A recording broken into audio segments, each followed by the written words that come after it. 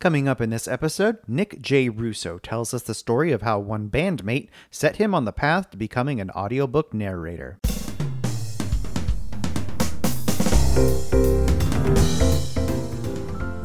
Welcome to episode 284 of the Big Gay Fiction Podcast, the show for avid readers and passionate fans of gay romance fiction. I'm Jeff Adams, and with me as always is my co-host and husband, Will Knaus. Hello, Rainbow Romance readers. Another week, another episode. We are so glad that you can join us. And before we get to the interview, we'd like to take a moment to introduce you to another show that's part of the Frolic Podcast Network. Now, we love Sarah Wendell's smart podcast, Trashy Books, and we think you will too. Here's Sarah to tell you a little bit more about her show. Well, hello there. I'm Sarah Wendell from Smart Podcast Trashy Books, part of the Frolic Podcast Network. Smart Podcast focuses on romance fiction, the nifty folks who read it and write it, and always what books we're reading and want to tell you about. It might be an expensive podcast to listen to, but I promise great recommendations and conversations every week. We have talks about burnout with educators like Amelia and Emily Nagoski. We have gossip sessions with authors like Nalini Singh, and we're always having a good time, and I'd love it if you joined us. New episodes arrive every Friday, and you can find Smart Podcast Trashy Books on your favorite podcast app. Now, it hasn't taken Nick J. Russo very long to amass 200 audiobooks to his credit. I know that I've loved some of Nick's work on books by H.J. Welch and Victoria Sue, to just name a couple, and it was really great to talk to him about how he got started and what his creative process is. So let's get to that right now. Nick, welcome to the podcast. It is so wonderful to have you here. Thank you so much for having me. I'm very excited to be here. Yeah, after we had you for holiday story time, we need to have you on to get your whole story. Oh yeah, that was so much fun. I had a lot of fun doing that with the other guys. I so had a great time that night, just hearing everybody kind of do their thing live, because I've seen narrators do the live things at like GRL and stuff and switch the voices out. What is it like for you to do live where you are reading it and have to like click the voices around without the benefit potentially of start, stop, edit, etc.?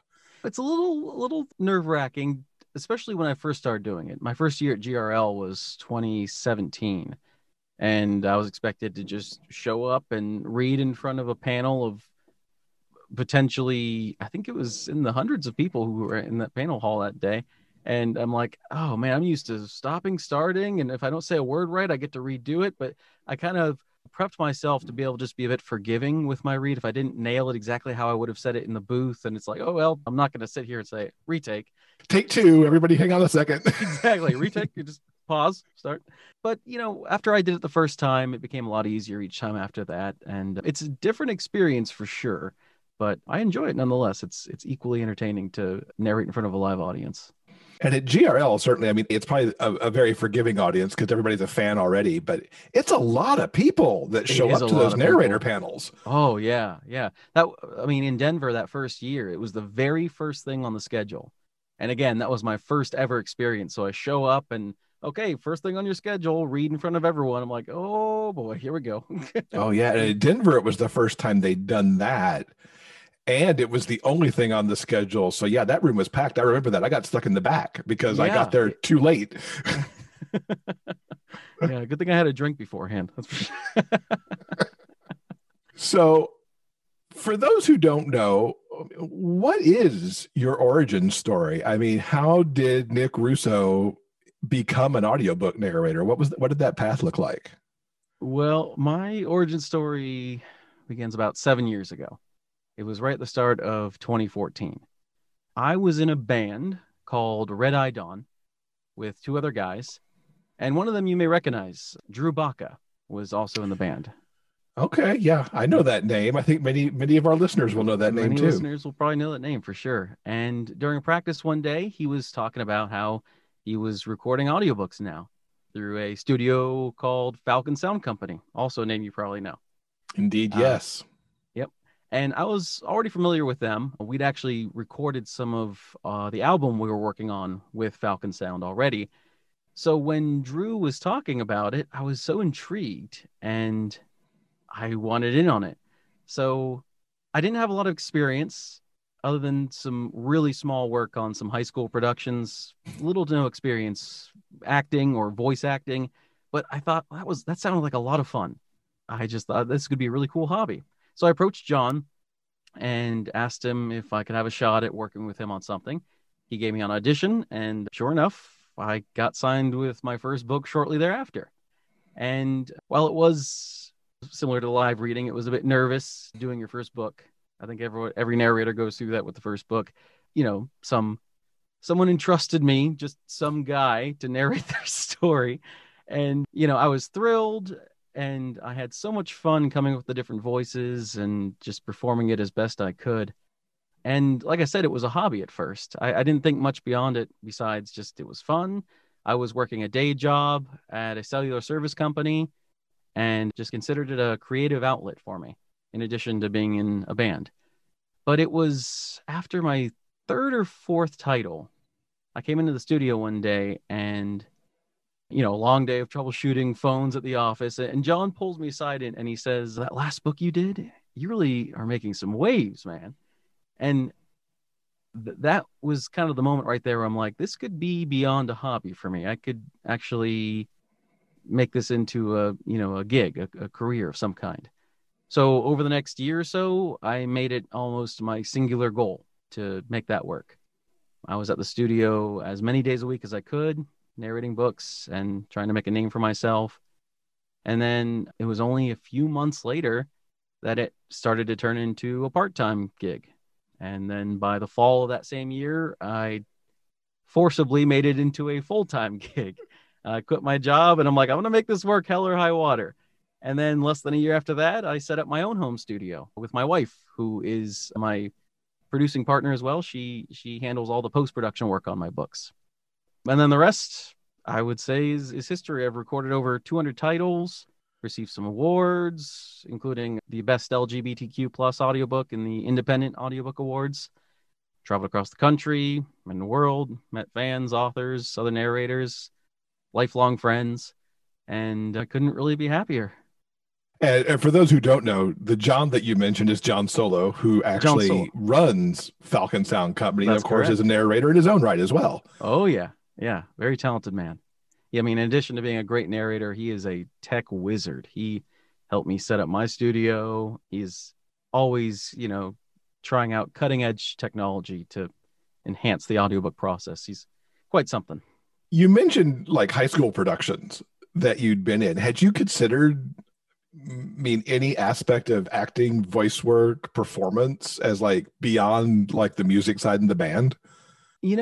As a fantasy, as a daydream, because I graduated high school in 2004. And at that point, the internet definitely wasn't what it is today. And the idea of doing any sort of voice acting, I would need to move to New York or Los Angeles or something like that to get into what I do. And that just never really appealed to me. So I'm like, oh, it'd be cool if I could do that, but it's just not realistic. So no, up until I got introduced about 7 years ago, it never even really crossed my mind as a serious consideration. Mm-hmm. And how did you land in MM Romance? Is it just because that's the work that was coming in, or did it become kind of the thing that interested you the most as you did more of it? Well, MM Romance is was my first title, what I've been doing since the very beginning. First several books were narrated by Andrew Gray, Casey Wells, and I've done several other titles in different subgenres of romance and even just out of romance altogether. But romance is definitely what I call home, nice warm blanket where I'm most comfortable. By far, the most titles I've done are MM Romance. So I enjoy it. What is it about romance that attracts you? I think that I like the general tropes that you find in romance. I like a couple getting together and then experiencing some sort of drama together. I like the settings that are combined with romance. They're always super interesting to me. And then, of course, I think I've made, according to some of my fans, a bit of a name for me for some of the sex scenes as well. I think I do a pretty good job with those. So, it's comfortable to me. I like the general tropes you find in romance. And you certainly cut across so many subgenres, which, of course, then you're cutting across tropes too. I mean, just looking at some of what you'd released just within December between like Red Hair and Mountain Way Chant and Tactus and Tardis. I mean, that's three wildly different things. Oh yeah, pretty massive different subgenres, aren't they? Yeah, it's quite something how diverse the romance industry is. I guess when I first started I didn't really have any knowledge on it. I just kind of assumed it would be pretty much all the same, but that's just based off of having no information at all together. But as soon as you start exploring it, you're like, oh, there are titles in every which way you can imagine. Take those three you mentioned. Red Air, that's a fantasy. You've got Mountain Way Chant, that's a thriller. It's a chase for a serial killer. And then Taxes and TARDIS, that's just a nice, fluffy, modern day love story. So they go every which way. And it keeps me interested for sure to be able to just switch from one of those to another. Those, as you said, those were all in 1 month. So I had quite a diverse month in November. Do you prep differently for the different type of book that something is as you get ready to go into the booth with it? I'd say the prep work is generally the same from one title to the next. I'll give it an initial review, see what kind of characters the book calls for, and then I'll do my best to match my performance to what's written. And if that calls for a more reserved British accent, like in Taxes and TARDIS, or a worthy crime boss in Mountain Way Chant, or an orc with a soft heart in Red Air, I do my best to match what's written, So, but generally the process is all the same. Do you end up and have to like research voices for things, that are like the European accents and things like that? Oh yeah. So part of my day is, if I've got accents that I'm not particularly comfortable with, is sitting there with some YouTube videos and trying to refine it. So yeah, I've definitely expanded my repertoire with over 200 titles at this point, but some of them take a lot more research than others, no doubt. How would you say that your approach has changed from those early books 7 years ago? Definitely refined. I know the process much better. I know what to expect more than I did just flying by the seat of my pants back then. And having a business partner in my wife is incredible. Being able to, bounce ideas off her, and she likes to say that when she QCs my work, she likes to tell everyone that she tells me what I did wrong. So between her creative input and just my experience, it's definitely gotten more refined. Are there any particular types of stories or characters that are like your favorite to work on? Well, I'd call myself a pretty big geek. I love all things Star Wars, Marvel, DC, and whatnot. So anytime I get a chance to voice something in the sci-fi genre or fantasy or cyberpunk, I get really excited. There's just something so fun and unique about playing characters in these fantasy settings that really sparks or really speaks to the 9-year-old in me.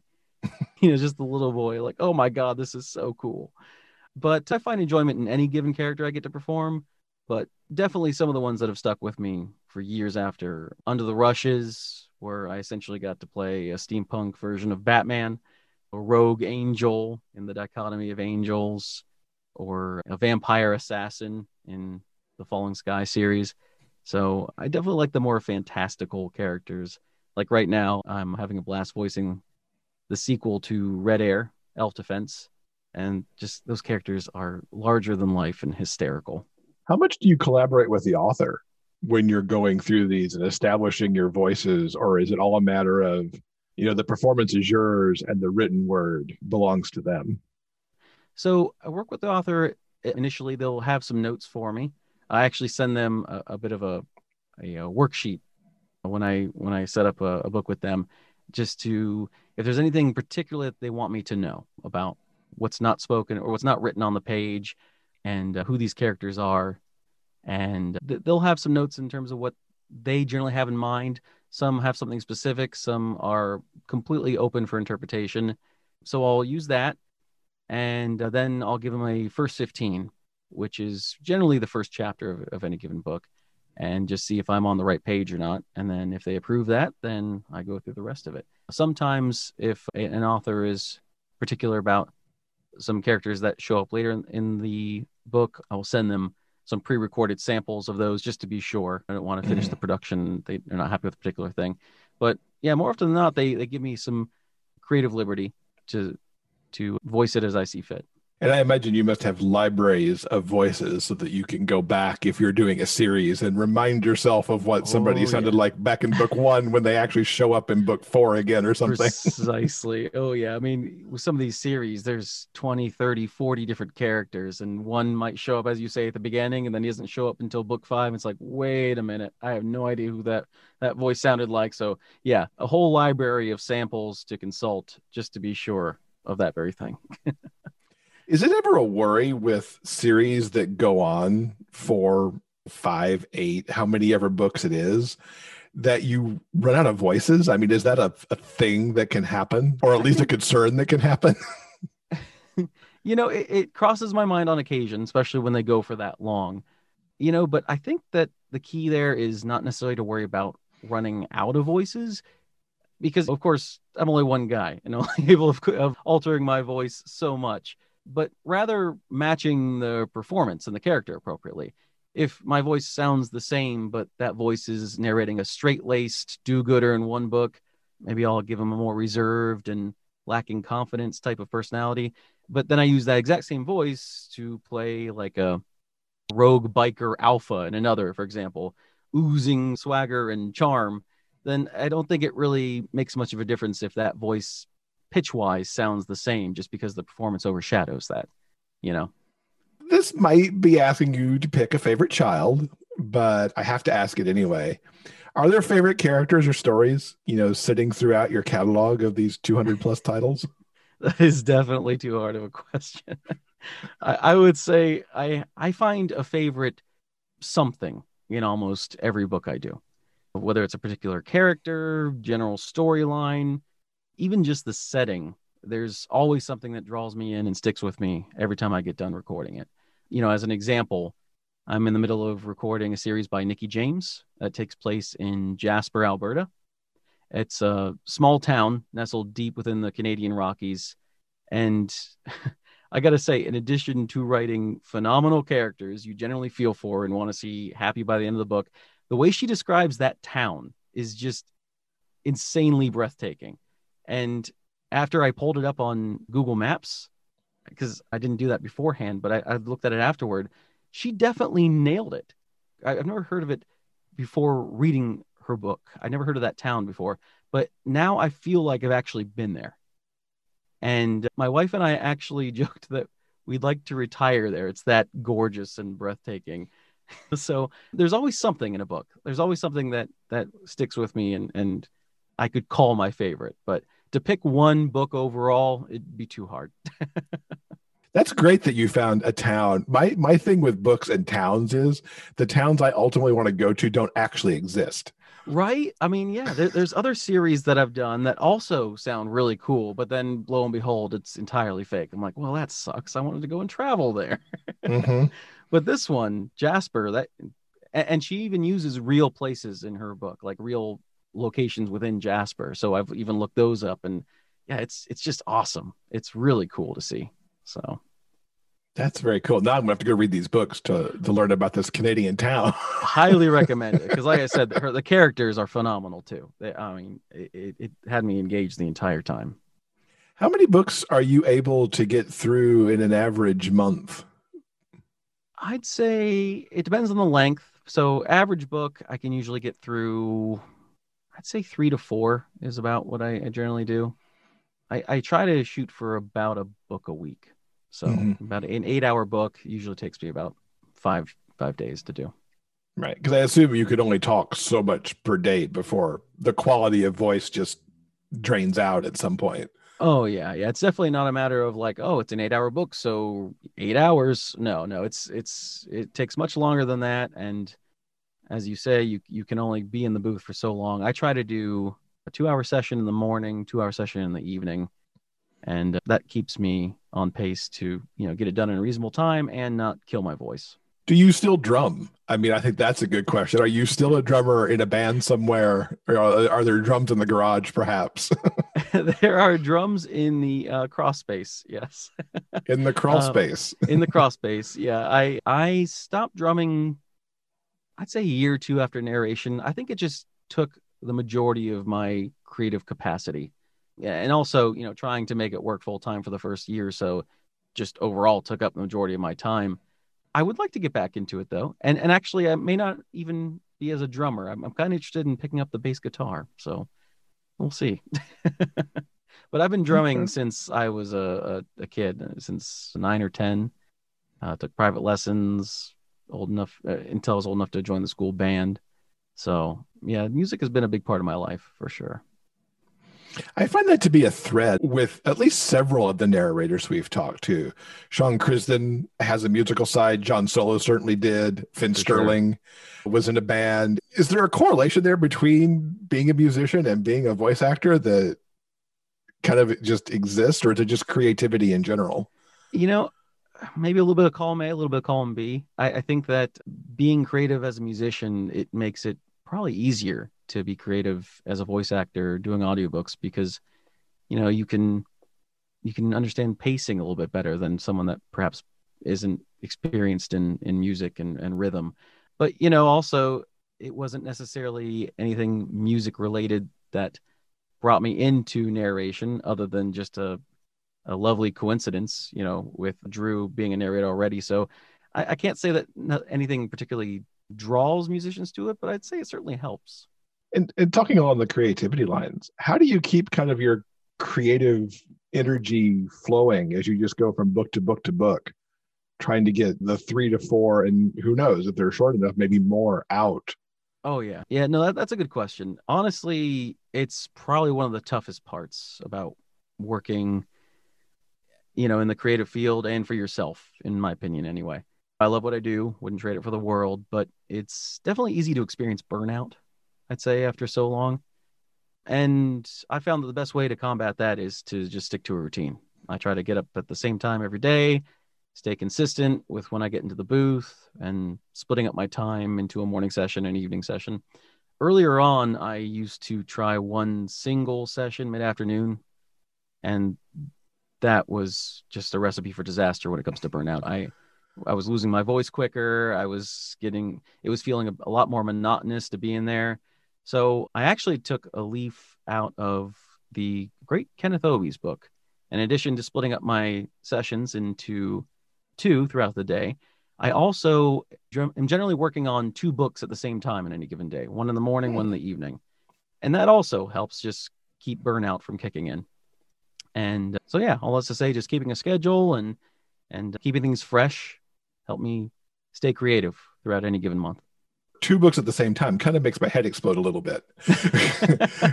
As an author, it's very hard for me to write on 2 books at once. I might be able to write one and be in edits on one, but I can't drive the creative energy to write 2 at the same time.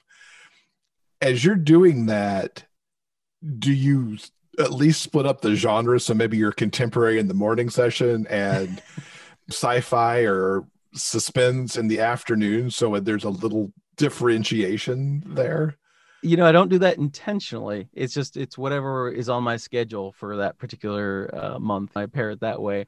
But there are times where, I'll go in and do a modern story in the morning, and then I've got some really weird something going on in the evening. It's definitely happened before. But then in contrast, there's the times where I've got a shift to romance in the morning and a shift to romance in the evening, but 2 separate stories entirely. So no, I don't do that intentionally, but it's not a bad idea. I might have to consider that to keep it fresh.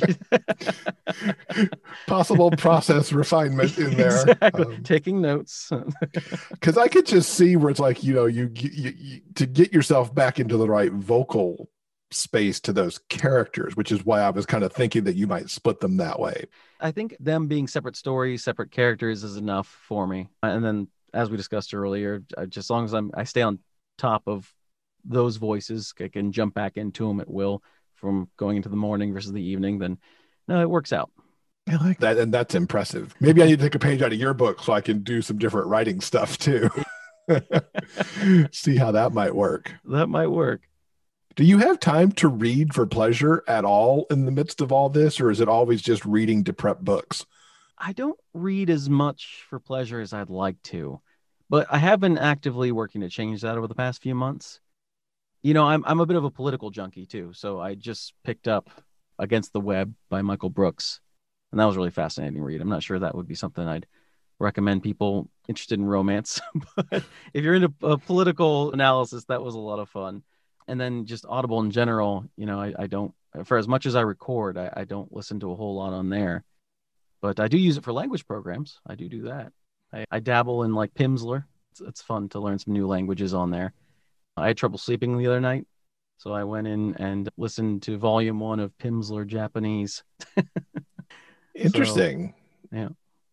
Did you absorb some along the way as you started to drift off? I can now say Nihongo ga skoshi wakarimasu, which I knew no Japanese prior to going into it the other night. So, I'm sure I butchered it, but that's a start, I guess. Yeah. That's going to be interesting to have to somehow put into the transcript for this episode. This is where Nick speaks Japanese, and just put that in brackets. Just and what does Japanese that mean? Butchering is what you can call it. And what does that mean for listeners who might be curious? That means, at least what it's supposed to mean, is I speak a little Japanese. Okay. So, but if there's any people who are fluent in Japanese listening to this, I'm sorry for butchering it there. Do you have something that you've read recently, obviously for your job, that you would actually recommend to our listeners, either to catch your narration of it when it happens, or just to read because it's a really good book? I would definitely recommend the Red Air series. Absolutely hilarious fantasy story. The two ladies that write it, Sarah Honey and Lisa Henry, they had me belly laughing the entire way through. I mean, it just starts with a bang with a dungeon escape gone wrong, and it just keeps you engaged the entire time. So I cannot recommend that series enough. I'm excited for the second one to come out. I will say, as I was prepping to talk to you and I saw that, I'm like, that sounds hilarious. I think I might need to read that. They're anyway, so funny. They've got an orc named Dave. I mean, it's so good. How do you deal with that when you're in the booth? Like those moments in a book where it's like suddenly, you as the reader want to bust out laughing or have an emotional moment, or is that just where the outtake reel increases itself?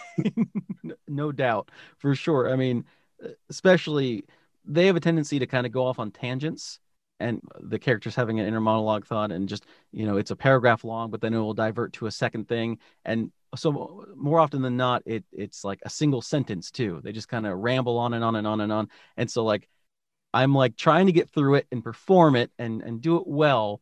But between running out of breath and just, I start busting up laughing. I'm like, okay, all right, we're just gonna have to do that again from the top. Especially the running out of air part, because at some point it's just gone. Yeah, exactly. And, and sometimes that works. Sometimes I'll leave those in these particular books because it works well because of how ridiculous and over the top it is, that by the end of the sentence, I'm sounding a bit like this, like where I've intentionally run out of air, and it's like, okay, that played. But, you pair that with, sometimes I do have to stop because the line is just so silly. Yeah, there's definitely an outtake reel for that one. It'd be interesting. I wonder what Audible would think if people started tagging on like outtakes. I'll bet that would be pretty popular. The number of outtakes I have in any given book is vast. Let me tell you, I don't generally keep them because I just, with the way I record, they get recorded over. But there's some that I'll keep because I'm like, that's got to show up somewhere, I imagine. The extras file somewhere. Exactly. Could be a whole new thing there. The extras for audiobooks.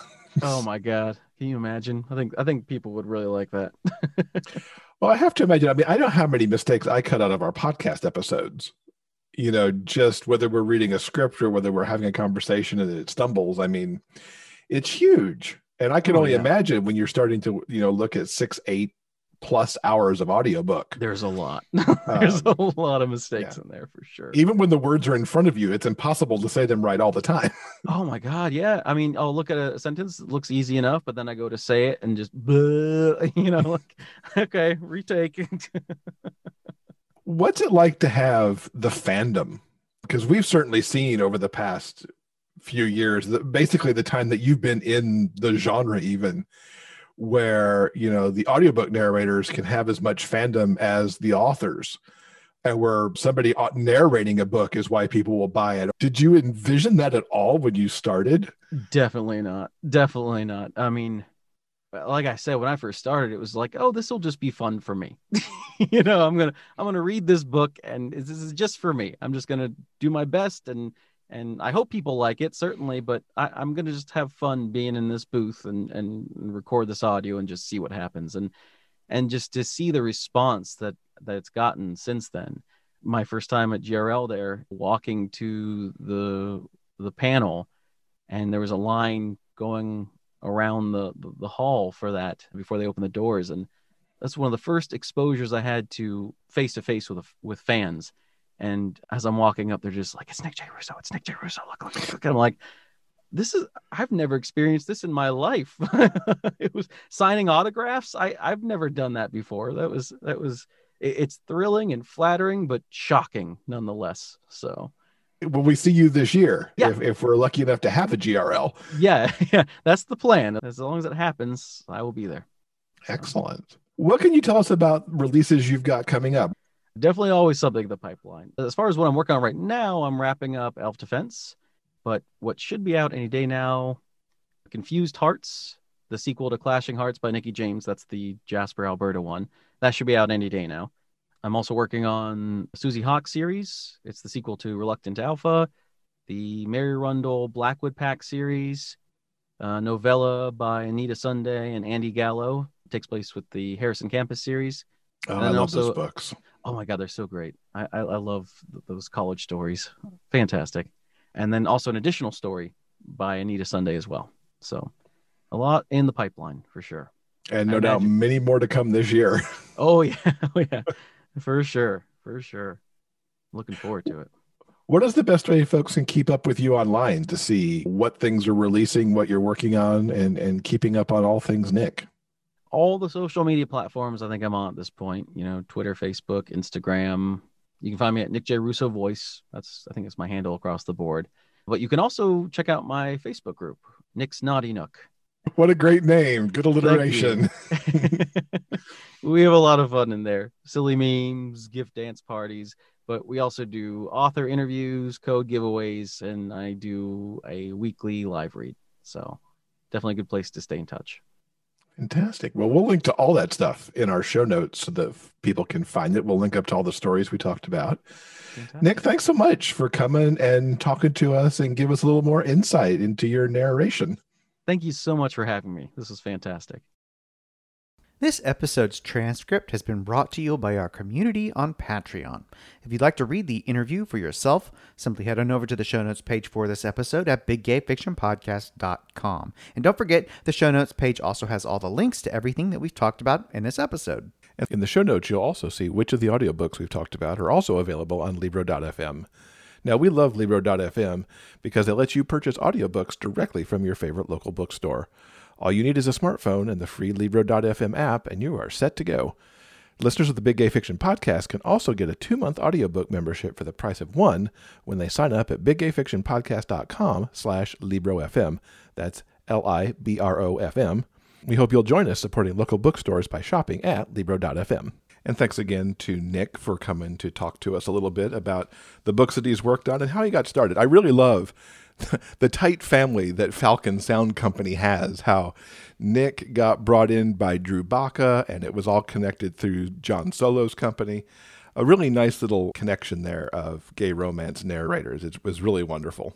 All right, I think that's going to do it for now. Coming up Thursday in episode 285, it's the January Big Gay Fiction Book Club episode. And this month, we're going to be discussing An Unseen Attraction by K.J. Charles.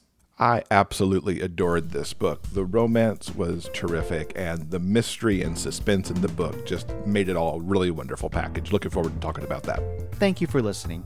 Until next time, everyone, please stay strong, be safe, and above all else, keep turning those pages and keep reading. Big Gay Fiction Podcast is part of the Frolic Podcast Network. You can find more shows you'll love at frolic.media/podcasts. Our original theme music is composed by Daryl Banner.